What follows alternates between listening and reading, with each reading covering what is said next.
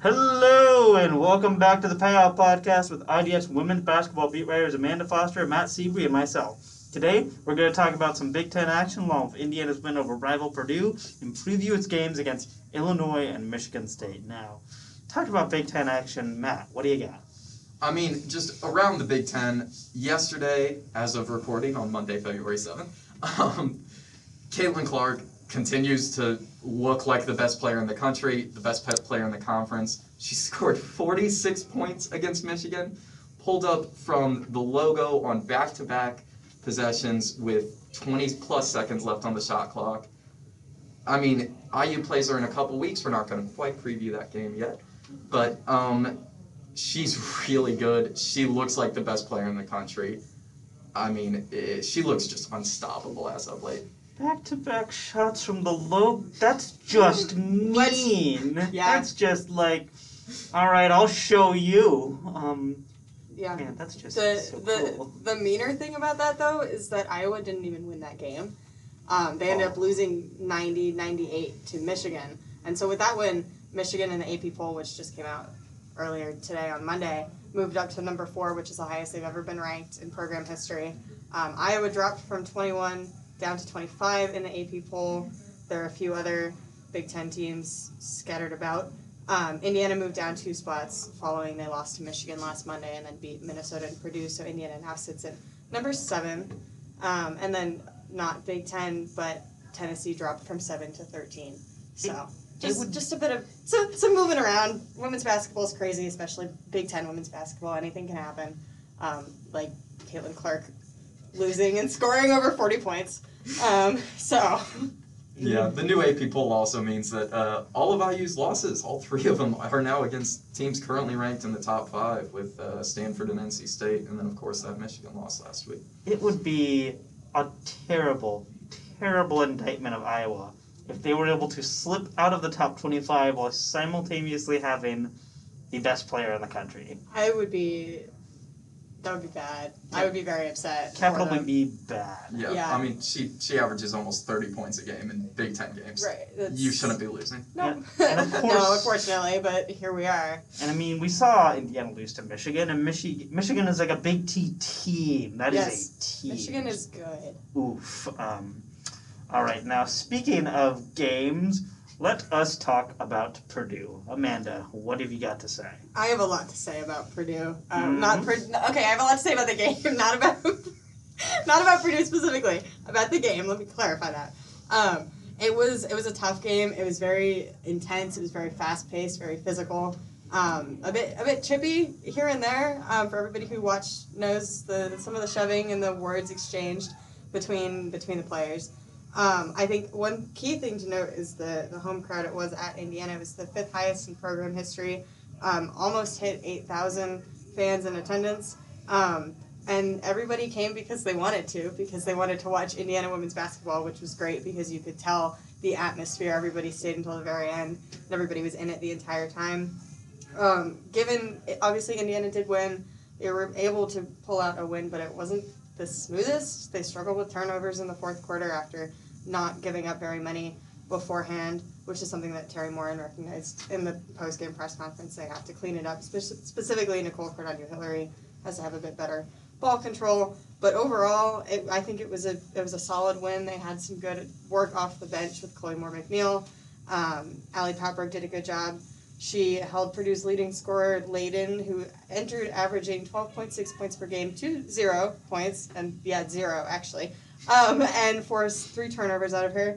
But I do think that she needs to step up her shooting a bit more. She struggled against Purdue in both of their games, not being able to make a lot of shots, but she is someone that can really impact the team when she's working well on the offense. Yeah, I mean, Allie Papberg shut down defense, without a doubt. Also, off the bench, I mean, you mentioned Chloe Moore-McNeil came in, I think played 29 minutes, recorded her first career triple-double, recording career highs with 11 points and 10 rebounds. Terry Morin said post-game that before the game, she challenged Moore-McNeil to be more aggressive getting those rebounds. Morin talked about Moore-McNeil's length, and she clearly is has the talent to really help the team in the rebounding department, and also just providing that spark off the bench, which IU has really been missing for a lot of the season. She's shown that, she's more willing to take some more shots and drive to the basket as well, and that ended up helping her a lot in the game against Purdue. Early on in the game, she had a drive to the basket where she drew an and one, and that was part of IU coming back from that real early 2-8 hole that they dug themselves. So that really helped shift the early momentum. And something that I always find funny about Chloe Moore McNeil is she never really shows much emotion out on the court. Very Kawhi Leonard-like in that sense. If you have ever seen the picture of Kawhi Leonard dunking while having a completely straight face, that's the kind of thing Chloe Moore McNeil would do. Yeah. She, even after that and one, Assembly Hall, almost 8,000 fans are going crazy, the team's going crazy, totally straight-faced. Yeah, that's really funny. And going off that a bit with Nicole Cardano-Hillary, who had 19 points, which marked a career high in points in a Big Ten game for her. I noticed down on the sidelines calling it for B10 Plus, when she had a steal running down towards the basket, which she ended up having a layup all on her own, had a little smirk on her face, and then completely straight face after, but as she was running, she had a smirk on her face, which I thought was hilarious. And something with Cardano-Hillary, she didn't play against Purdue in the last game at Mackey because of COVID-19, and so Purdue hadn't seen her before. They didn't know what to do with her, and Coach Gerald said that, I asked her, I was like, what are you going to do about Nicole Cardano-Hillary? She was like, do you know? Because I don't know. I have no idea what we're going to do. We're going to try our best, but we don't know how to, nobody knows how to guard her, and she knows how to guard everybody. Yeah, if you haven't played Nicole Cardano-Hillary before, I don't know how you scheme for her. No. It's just wherever the ball is, she's going to be. Exactly. I mean, she's just annoying with it. She's a pest. Annoying in the best possible way. Yeah. I can say that. She's a pest. She'll get in your face. She'll get the steal. It just looks tremendously awful to have to be guarded by Nicole Cardano-Hillary. And even that post-game press conference, she couldn't help but smile. She just you could see it now and again. She was making sure Chloe McNeil got her credit, but there was just a smile, and she even did the nay-nay in the press conference. She hit the nay-nay. It's fantastic. I mean, you could tell how much she just loves the game. And obviously all of them love the game. They show it in different ways, but she's one that she knows what her contributions mean to the rest of the team, and I think she's really embraced her role. And I think it's wild how she's the smallest player among IU starters, but she just hauls in rebounds like nothing else, because she will just, as soon as that ball hits the rim, she will fly under the rim for that rebound, out of nowhere, blink of an eye. And not only the shortest on IU's roster, she's usually the shortest player on the court. Yeah. Usually fairly substantially. She's only 5'6". You don't see a lot of 5'6" players out there, even at the point guard position. Yeah. And yeah, as you said, she's still able to compete for rebounds. It's her energy is really amazing. One downside for Indiana against Purdue, I mean, there are turnovers, but the forwards struggled. Amanda, what did you see in that? Yeah, Alexa Gulbe has had a few solid games recently. She wasn't really able to have a huge contribution yesterday, just not really making a ton of her shots, not able to get a lot of chances. And I would say, well, obviously it did impact the game, and Keandra Brown didn't play for much of the game at all. It didn't necessarily affect the outcome as much against Purdue because other players were able to step up. But we saw against Michigan that you need to have your forwards having a good game to really compete against a top team like Michigan. Purdue's not ranked. I don't want to say that they're bad because they kept up with Indiana, but it's different levels of play in the two teams and overall. Yeah, I mean, not to harp on it every week, but Mackenzie Holmes, she's the best player on this team when she's healthy. And she's the best post player on this team by a decent margin. And without her, it's just harder to match up with some of these Big Ten teams like that Michigan with Naz Hillman. So it didn't matter this game. The guards were able to step up, and Purdue was playing a guard-heavy lineup most of the time as well. But yeah, the forwards, we'll see how they do next game, moving forward to Illinois. Illinois is not among the Big Ten elite. 6-12 overall record. 1-6 in the Big Ten. Their one win is over Wisconsin. Amanda, what do you see from the Illini? Yeah, I'm. It's a Monday. I'm very sorry. We've got the Mondays. We really do. It's Monday afternoon. Anyway, one of the big things I see from them is their turnover rate, which is almost 18 per game, and something that Indiana can really capitalize on, like they did against Purdue for the most part. Obviously struggled with their own turnovers towards the end, but overall, turnovers are such a big influence on the momentum of the game that I think a stat like that for the Illini is obviously not ideal, but it is a good sign for Indiana.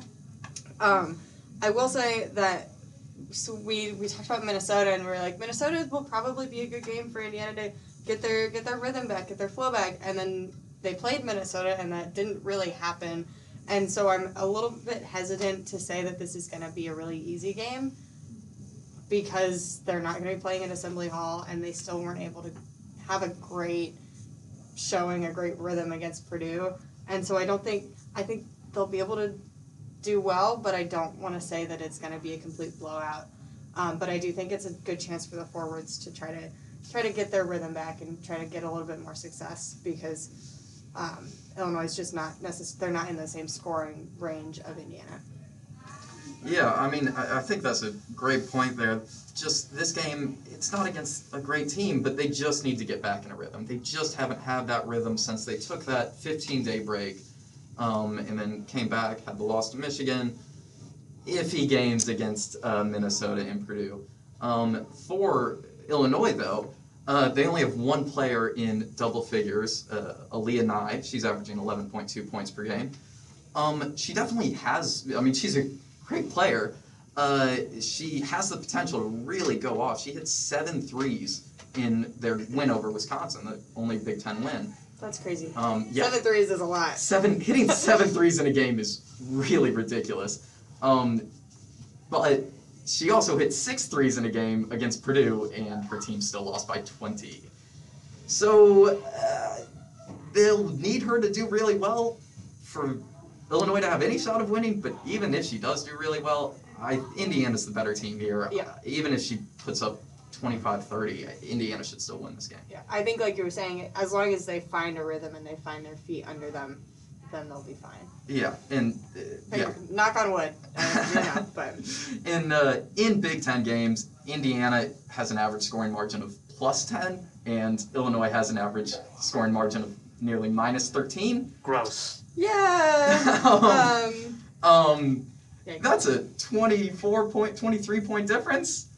I don't think Indiana will lose this game. Yeah, and I mean, all that scoring could allow more time for the bench. I mean, Matt, what do you think about Indiana's bench now that the season has progressed more? Mackenzie Holmes is out. They've had to look to the bench for starting opportunities, but they've also dug a bit deeper into the bench as the season has gone on. What do you see in that, Matt? Yeah, I mean, we saw, particularly earlier in the season, felt like the starters were just playing 40 minutes the whole game, all of them. And still, I mean, 4 of the top 10 Big Ten players in minutes per game are on Indiana. That's a lot. That doesn't happen to most teams. Indiana is playing its starters so many minutes, which is fine when you have a 2-week gap between games and you can rest. But when you're playing a whole bunch of games back-to-back, especially with the games that were postponed, if they get rescheduled in this time and there's even less time off, you have to rely on their bench. And it seems like in the last few games, Terry Morin has done that more. I mean, she's been playing, obviously, Keandra Brown has gone into the starting lineup with Mackenzie Holmes out, but Chloe Moore-McNeil off the bench, along with Caitlin Peterson, and Grace Wagner. Thank you. Yeah, they've clearly improved, and Terry Morin has clearly rewarded them for that with more playing time. All right, do we have any final predictions for this matchup with Illinois, Amanda? Let's see. I feel like I hate predicting things because I feel like I'm always going to be wrong, and then I'm going to look silly. I think that Indiana is going to beat Illinois. I think it's going to be close to a double-digit margin between points given Indiana's scoring margin compared to Illinois', Matt, like you mentioned earlier. I think it'll start out possibly a little shaky. I think at some point in the game there's going to be a little bit of uncertainty among Indiana fans. For one reason or another, I don't know, but that's what I'm feeling. But I think Indiana is going to be able to pull out a win. Yeah, I already said it. I think Indiana's going to pull out this win. I think that's, Amanda, you make a great point. It's really, this game isn't watch to see if Indiana wins. It's watch to see if Indiana can put a complete game together. Yeah. And not just a really good stretch, and then a little iffy stretch, and then a really good stretch, then a little iffy. Yeah, if they could get a whole 40 minutes of just real good basketball, I think that would really kind of break them out of this little slump they slightly seem to be in. Yes, I also believe Indiana should win this game. And I think it'll be, like, even hobbled Indiana, I feel like, will not really have any problem with Illinois. I mean, no offense to Illinois, but it's Illinois. Yeah. Okay, moving on. Michigan State. Amanda, what do you see from the Spartans? Okay, so their most recent loss is against Minnesota. They lost 60-71. Going into, so this is one of the rescheduled games for Indiana, so they'll be playing at 3 p.m. on Saturday. Michigan State plays Michigan, who, like we talked about, is now number 4 in the country, on Thursday, and I feel like that game will not go well for Michigan State. And so coming into Assembly Hall on Saturday for them could be very intimidating, could be something to just keep in mind, given, like, the mindset. Obviously, I don't know how Michigan will perform, but that could be a very disheartening game for anybody who plays them. So something to keep in mind. However, Michigan State overall right now is 12-10, so they do have a winning record. It's not bad, but it's not fantastic. It's not like Indiana or Michigan or any of the other top Big Ten teams. They've lost to Iowa, Purdue, Ohio State, and Maryland. That's not really too surprising for me. Obviously, Iowa, it seems like even though they're number 25, they're beating everybody, or at least making it very good games. Maryland, we've talked about before, know how Indiana played against Maryland. That was a tough game as well. Purdue has also had tough games. So I think looking at their records and their wins and their losses, it'll be a solid game to watch. Yeah, I mean, it's a bit of a middle-of-the-pack team in the Big Ten. Illinois is kind of towards the bottom of that pack. Michigan State really kind of in the middle. They can pull off wins. This is a talented team. But yeah, Indiana's the better team on paper still. One thing that is going for Michigan State, they have Nia Clouden, their point guard.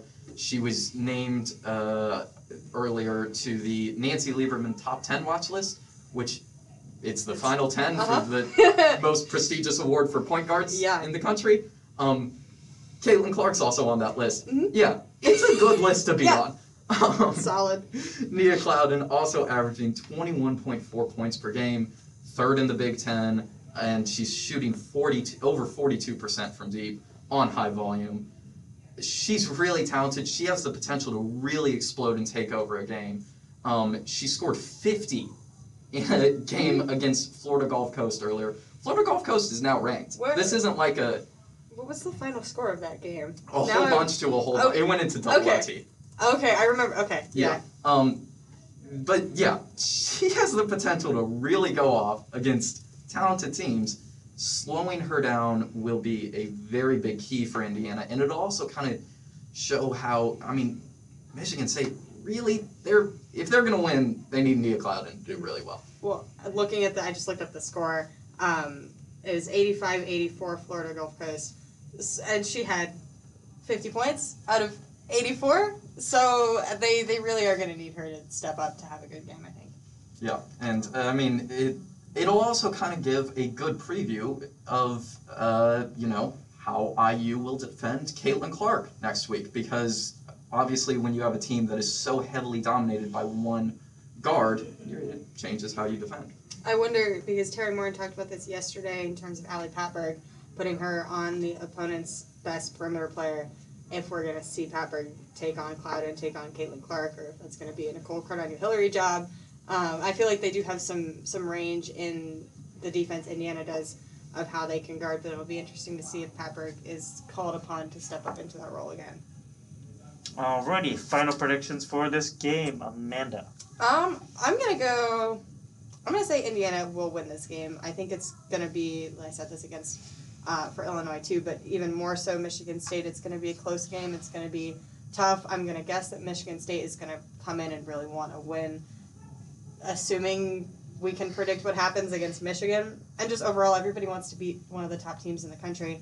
But I think Indiana is going to be able to succeed. They're going to be back at Assembly Hall, hopefully a decent amount of fans, even though it will be at almost the same time as the men's team, which is very unfortunate. They both play Michigan State, though, which is funny. But I do think that Indiana will be able to pull out a win, and Matt, like you said, it'll be a good way to prepare for Iowa and Caitlin Clark. Yeah, Indiana's the better team. I think they'll pull off the win here against Michigan State. I don't think it'll be a blowout or anything like that. I mean, Nia Clouden, I think that's the key to the game. I mentioned that, just slowing her down. She's going to score. That's just a fact. You're not going to hold her to 0 points. It's just, can you, avoid a killer game from her? And I think Indiana will manage to do that and pull off the win. All right, I agree with both of you. I think it might be a bit closer than, say, Illinois, but I do believe Indiana should beat Michigan State. All right, that was this week's Payoff Podcast. One last time, I'm Luke, this is Amanda, this is Matt. Thanks so much for listening this week. Stay tuned. Bye. Bye.